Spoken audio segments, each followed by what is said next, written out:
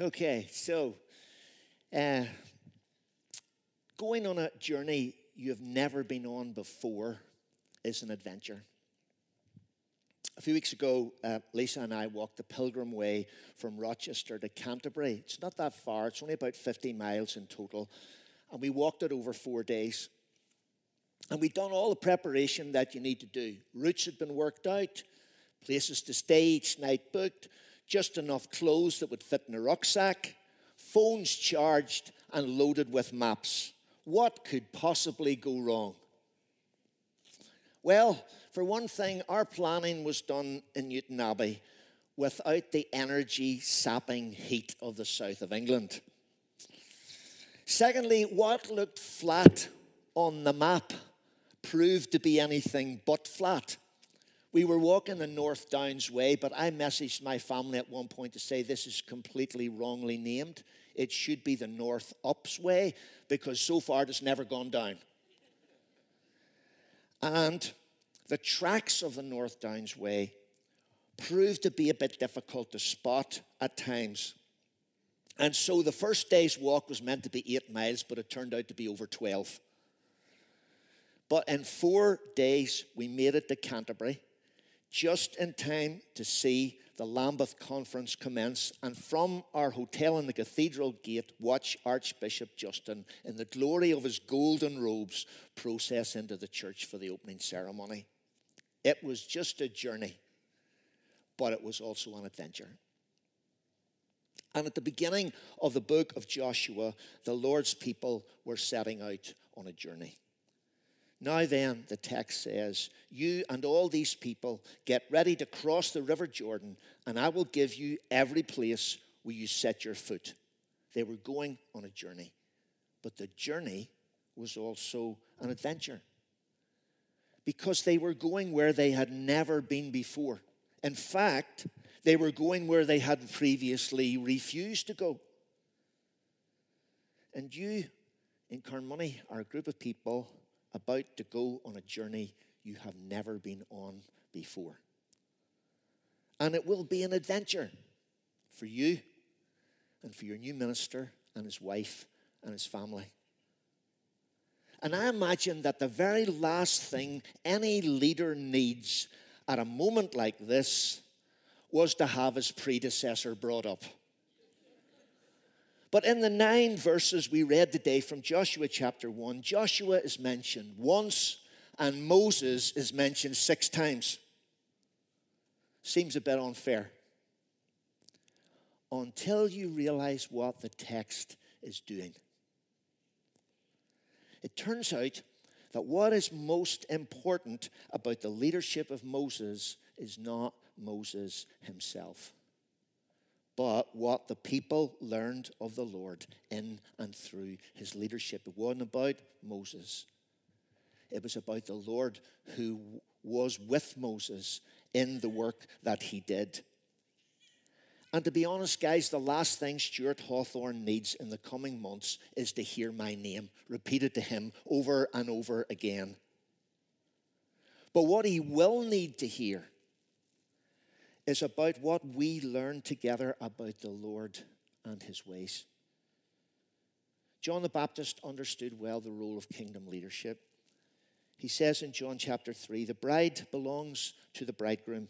The friend who attends the bridegroom waits and listens for him and is full of joy when he hears the bridegroom's voice. That joy is mine, and it is now complete. He must become greater. I must become less. That's what kingdom leadership is about. It's not about the person doing the leading. It's about the person he is leading others to. And that's what we need to remember. What have we learned about the Lord together in these past years when you and I worked for him and with him? And in this text, it suggests a number of things that Moses and the people learned together during the 40 years of his leadership. And those same things apply to us. This is what we need to remember. The first thing was this. The people, through Moses, learned about the promise of the Lord. In the days of Moses, the people learned the importance of that promise. It says in Joshua 1, God says, I will give you every place where you set your foot, as I promised Moses. Your territory will extend from the desert to Lebanon and from the great river Euphrates, all the Hittite country, to the Mediterranean Sea in the west. God gave Moses a promise. I'm going to give you this land. He even detailed for him what that land would look like, what its boundaries would be marked on the map. And here's the thing. Not 1 square centimeter of this vast territory was ever possessed by Moses himself. In 40 years of chaotic wanderings in the wilderness, he and only he kept that vision before his eyes of the land he would never hold, of the place he would never live, but that would become the inheritance of the people of God because God had promised it to them. He saw it. In Deuteronomy 34, we read, Moses climbed Mount Nebo from the plains of Moab to the top of Pisgah, opposite Jericho. Then the Lord said to him, this is the land I promised on oath to Abraham, Isaac, and Jacob when I said, I will give it to your descendants. I have let you see it with your eyes, but you will not cross over into it. Moses had the promise. He kept the promise before himself and before the people. And although he would never be an inheritor of it himself, he kept them true to that promise. And the promise revealed to Moses was the vision that would guide and motivate the life and work of Joshua. God did not set these people free from bondage to wander aimlessly in the wilderness, but to possess the gift of his promise. That would take time to be realized. Not until the time of Solomon, hundreds of years after these verses we're reading about now. Hundreds of years later, the time of Solomon, the kingdom of Israel would reach the extent, more or less, of the boundaries that were defined in the promise given to Moses. And they would only be possessed for a relatively short period of time. But it would take years and years, centuries, before it would come about. And it's the same for us.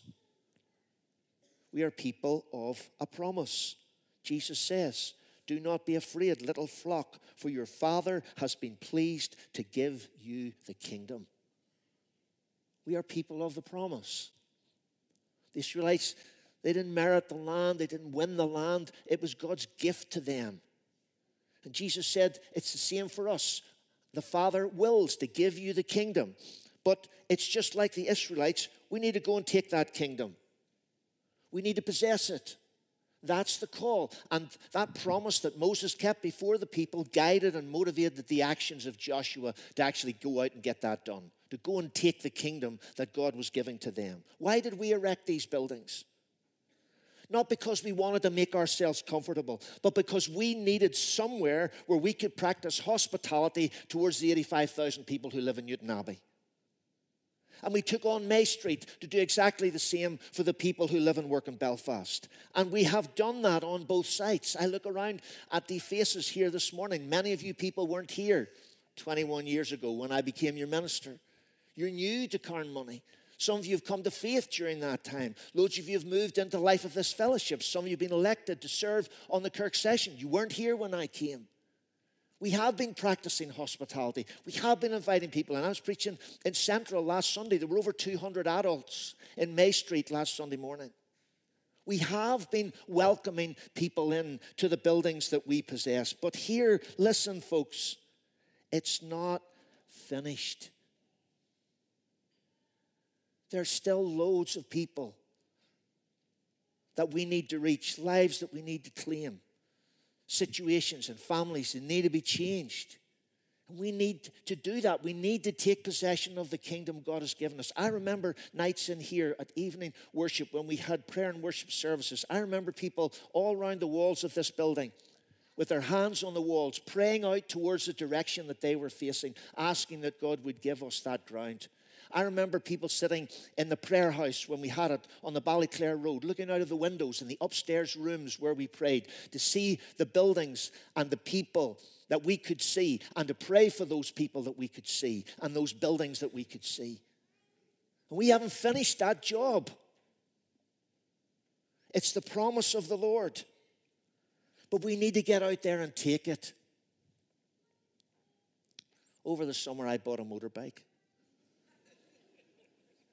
I know. You can't say it's a midlife crisis. I'm long past that. 35 years since I had ridden a motorbike, okay? So I bought the bike, and the problem was I had to go and pick it up, obviously. And the only way to get it home was to ride it home. And I hadn't ridden a motorbike for 35, well, once or twice in the meantime, but not very often. I thought, what am I going to do? So I went over, got the bike, and I bought it over at Charleshurst. So as you know, at Boucher Road, there's a massive kind of area over there, and there's loads of roads in between the car dealerships. And I thought, well, that's ideal. It'd be really quiet in there. I could just kind of ride around there and familiarize myself with the controls, not do any damage, not hurt me, hurt anybody else. And then when I felt confident enough, I could go out on the road. So anyway, I got the bike and started it up, and horrendous results of trying to move it off. But I got it going eventually, okay. But what I realized was this. I'm in a car sales compound, you know. And people are in garages buying cars, and they just come out because they're not on the road, and they just simply walk, like, just across the road to where their car's parked. They don't look at this amateur motorcyclist trying to figure out how he works the controls on the motorbike. And I was having to do it. I did more emergency stops in 5 minutes than I hope I need to do for all the rest of my riding career. And eventually I came to the conclusion, do you know what the safest thing for me to do would be? Take the motorbike on the road. It would be an awful lot safer than this. And that's what I did. Because that's what it's designed for. Not really designed for jaunting around car parks. It's meant to be ridden on the road. Jesus said, little flock, the Father desires to give you the kingdom. We give it to us for a purpose. We need to get out there and take it. We need to get the bike on the road and ride it. That's what it was for. And the first thing that we learned together here, that the people of Israel learned from the life of Moses, was that we need to base ourselves on the promises of God. What has he said? What does he offer us? Well, let's get out there and take it in our hands and go do it. The second thing that they learned from Moses and their journey together was the importance of the presence of the Lord. One of the outstanding marks of Moses' life was the presence of the Lord. In the tent of meeting that he established, where he would go day by day to consult God, the place of which the scripture says that in that tent the Lord spoke to Moses face to face as a man talks with his friend. The presence of the Lord. The presence of the Lord on the face of Moses, who had to wear a veil when he came out of the tent of meeting, because his whole demeanor was altered by the powerful presence of God, and people couldn't bear to look at him, and he had to veil his face so they couldn't see him. And in the prayers of Moses, the request, no, the demand that God stay with them. Unless you go up with us from here, we don't go anywhere. The presence of God. But here's the thing. The presence of God was such an important and significant thing in the ministry of Moses, but it was not something on offer to Moses because of something amazing about him. Because as soon as God comes to call and commission Joshua for the job, what does he say to him? He says to him in verse 5, as I was with Moses, so I will be with you. I will never leave you nor forsake you. It wasn't something special about Moses that meant he knew the presence of the Lord, because exactly the same offer was made to Joshua, his successor. And we learned about that presence together. We learned to ask for it. We learned to expect it. We learned to love it together in worship. We believed and we claimed the promise. Jesus said, if you then, though you are evil, know how to give good gifts to your children, how much more will your Father in heaven give the Holy Spirit to those who ask him? We believed that. We asked for it, and he showed up. But that presence didn't happen because of me. 5 of us took off to Glasgow for an Alpha conference years ago. And at that conference in the morning in Glasgow, told the story so many times. But at that conference in Glasgow, Sandy Miller preached, and at the end of the session that he preached, he said, we're going to pray now. And he got up in front of everybody, this elderly man with white hair. Yeah, I know, it's what I am now, I get it. He gets up before everybody in the church where we were, and he just prays this simple prayer, come, Holy Spirit. And something happened. It wasn't hyped up. There was no music playing in the background. He just prayed that prayer, come, Holy Spirit. Something happened. I've got to explain to you how dramatic this was, okay? Prayer time went on for maybe half an hour, 45, I can't remember how long. But after that, we got lunch. And lunch was a bag full of sandwiches and crisps and an apple and various other bits and pieces and a bottle of water. And the five of us went outside the church. There was a small park beside the church with a pond in the middle of it with ducks swimming in the pond. And we sat down on seats around the pond. And for 45 minutes, not a single person spoke. Now, if I told you who was there, you wouldn't believe what I've just said. For 45 minutes, not a single person spoke. And then somebody, and I can't remember which one of the five it was, said, John, what just happened in there? This man prayed a simple prayer. It was nothing to do with Sandy, however amazing a person Sandy Miller is. Absolutely nothing to do with him. He asked the Holy Spirit to come. The Holy Spirit came, changed our lives, changed how we ran the Alpha course, changed everything about the direction of that outreach, made it richer, fuller, deeper. Because we asked, and God came. And now we need to continue that prayer for a new ministry. Because we learned that the presence of the Lord is what we need above everything else. And we need to pray that for Stuart and for the ministry and for the leadership that he's going to give you guys and that you're going to join with him in. We need to ask the Holy Spirit to come because he sure can't do it on his own. I met him a couple weeks ago and he said to me he felt so inadequate. I said, that's good because you are. Nobody's adequate for this job. Nobody. But that doesn't matter because it doesn't depend on your adequacy. It depends on that prayer. Come, Holy Spirit. And if we pray that for him and for his leadership and for his fellowship with us here, then there is no limit to what can happen because it's the presence of God that's the important thing. I was listening to a sermon preached by Bill Johnson recently. His wife, Benny, died over the summer, quite after a very short illness. And he preached a sermon in church about that. And it's on the internet. You can watch it for yourselves. And in the course of the sermon, he talked about how he felt. And the pain of his loss is so obvious on his face if you watch him preach. And he talks about it. And he said that one of the things that people often say about bereavement is this. You know, if only I could understand why. You know, if only God could explain to me why I lost my spouse in this way at this time. What sense does this make? If I knew that, if I understood that, then it would be better. And Bill Johnson said, how would that make it better? Wouldn't take the pain away. Wouldn't change the loss. How would it make it better? The only thing that could make it better is the presence of the Lord. It's the presence of the Lord that matters. We don't need to understand everything. We don't have to have the answers for everyone. We just need to have him with us and upon the ministry and the leadership that you're about to welcome to your midst. And if he is here,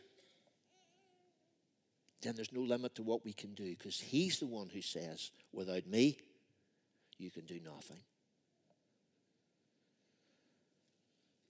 Through Moses, the people learned that they needed the vision of the promise of the Lord. They needed to get out there and do what the promise said.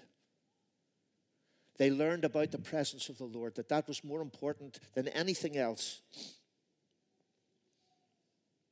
And thirdly and lastly, they learned that seeking him only works when we seek him in his way. The third thing they learned about from Moses was the pathways of the Lord. God says to Joshua, be careful to obey all the law my servant Moses gave you. There is a way to do church. Only one way, not multiple ways. There are multiple styles, different people, different personalities, different projects and initiatives and all the rest of it that we can take, but there's actually only one way to do church. And it boils down to two loves. First of all, it entails a love for people. Paul says, why do we do what we do? We go through all this pain and suffering and worry and concern and burn so much energy and spend so much time. Why do we do what we do? For Christ's love compels us, 2 Corinthians 5:14. That's the reason we do this, because the love of Christ in our hearts has caused us to love people. And that's the thing. The Father's heart has to inform our mission. We have to understand why we're doing this. If I had the courage, I would get a tattoo. And the tattoo would be 8 words from the 7th chapter of the book of Revelation. Every nation, every tribe, every race, every tongue. I'd have it here on my arm where I could see it every day. Every nation, every tribe, every race, every tongue. That is the measure of the Father's heart, and that is the measure of how we do church. There should never be a person, whoever they are or whatever they come from, who should ever be unwelcome through that door. Because the Father's heart is for every nation, every tribe, every race, every tongue. Why is there not greater diversity among us? We are monochrome. White, Western, you know. We are monochrome. When the love of the Father is a coat of many colors. And it's all over us all the time. Often we don't even see it. I was speaking at the Bangor Missionary Convention yesterday morning, and I spoke at one of the main sessions and then did a Q&A thing in a seminar myself and an American missionary. He was a real missionary. Obviously I'm not, but I did my best to pretend. And so we were there and we got asked a load of questions. Do you know what the subject of that session was? It was mission and family. He, the American sitting beside me, was a married man. His wife was there. Do you think she knew something about mission and family? Do you imagine that she might actually have known more about it than he did? But she wasn't on the platform answering the questions. Monochrome, 2 68-year-old men. Monochrome. And we're so often like that, aren't we? But the measure of the Father's love is different. It's a coat of many colors. And we need to be more diverse. Why are we not more diverse? Why are there not so many other people from different cultures and different nations and different languages wanting to come and worship God with us? The love of people. That's the first thing that you need to have if you want to do church. The other love is unbridled love for the Lord himself. Mark records the story of the anointing at Bethany, which caused so much offense to everyone in the room. This woman who came with this expensive jar of perfume that was worth a year's salary. They didn't have screw-top bottles in those days, or, nice kind of things that you press the top and it squirts out just enough so that you can keep some of it for another day. It was a sealed container. Once you broke it, that was it. You had no option. Once it was broken, you had to pour it all out. And she broke the container. She poured out its contents worth a year's wages, thousands and thousands of pounds in today's money. She poured it all out. And everyone in the room was offended. That could have been sold. The money could have been given to the poor. What a massive waste it is. The only one in the room who wasn't offended was Jesus. And Jesus said of that woman what he said of no man anywhere in the Gospels. Truly I tell you, wherever the gospel is preached throughout the world, what she has done will also be told in memory of her. In his sermon that I mentioned a moment or two ago, Bill Johnson says that what Jesus was doing here, Jesus was noting the high water mark of love for Christ in the life of this woman and the broken jar of perfume. Wherever the gospel is spoken, this woman's story will be told. And here's the other thing. He also points out in that sermon that when she left the house that day, she smelled just like Jesus. It was on her hair, on her hands, all over her clothes. And when she left the room that day, she smelled just like him. That love for the Lord that helps us to pour out a sacrifice of worship to him leaves us smelling like him, makes us influential in the world in which we live. Because you can only do church in one way. The only way you can do it is with absolute love for people, whoever they are, wherever they come from. A passion for the full diversity of creation to be expressed in the fellowship of our church. And you can only do it if you're prepared to break the bottle and pour out the perfume and leave smelling like him. The promise, the presence, and the pathways of God.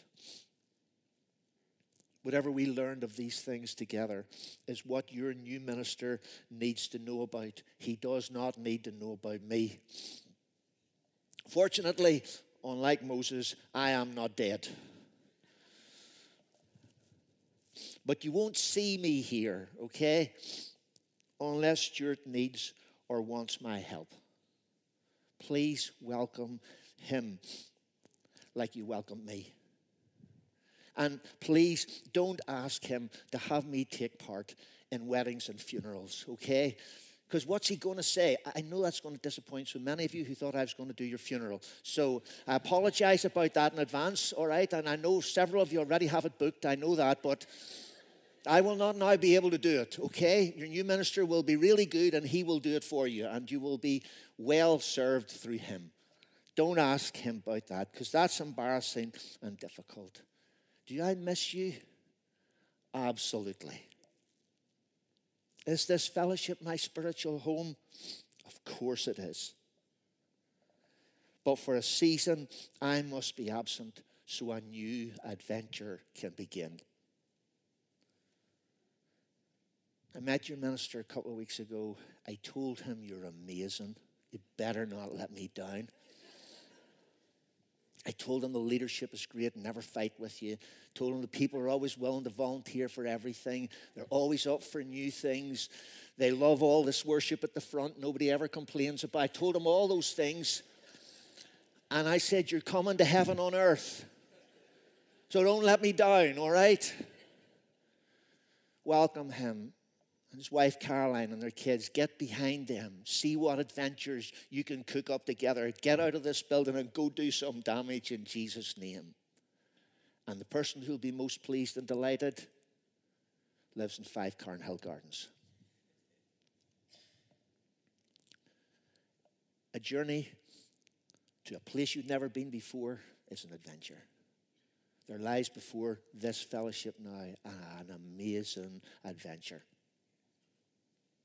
Let's commit ourselves to it now.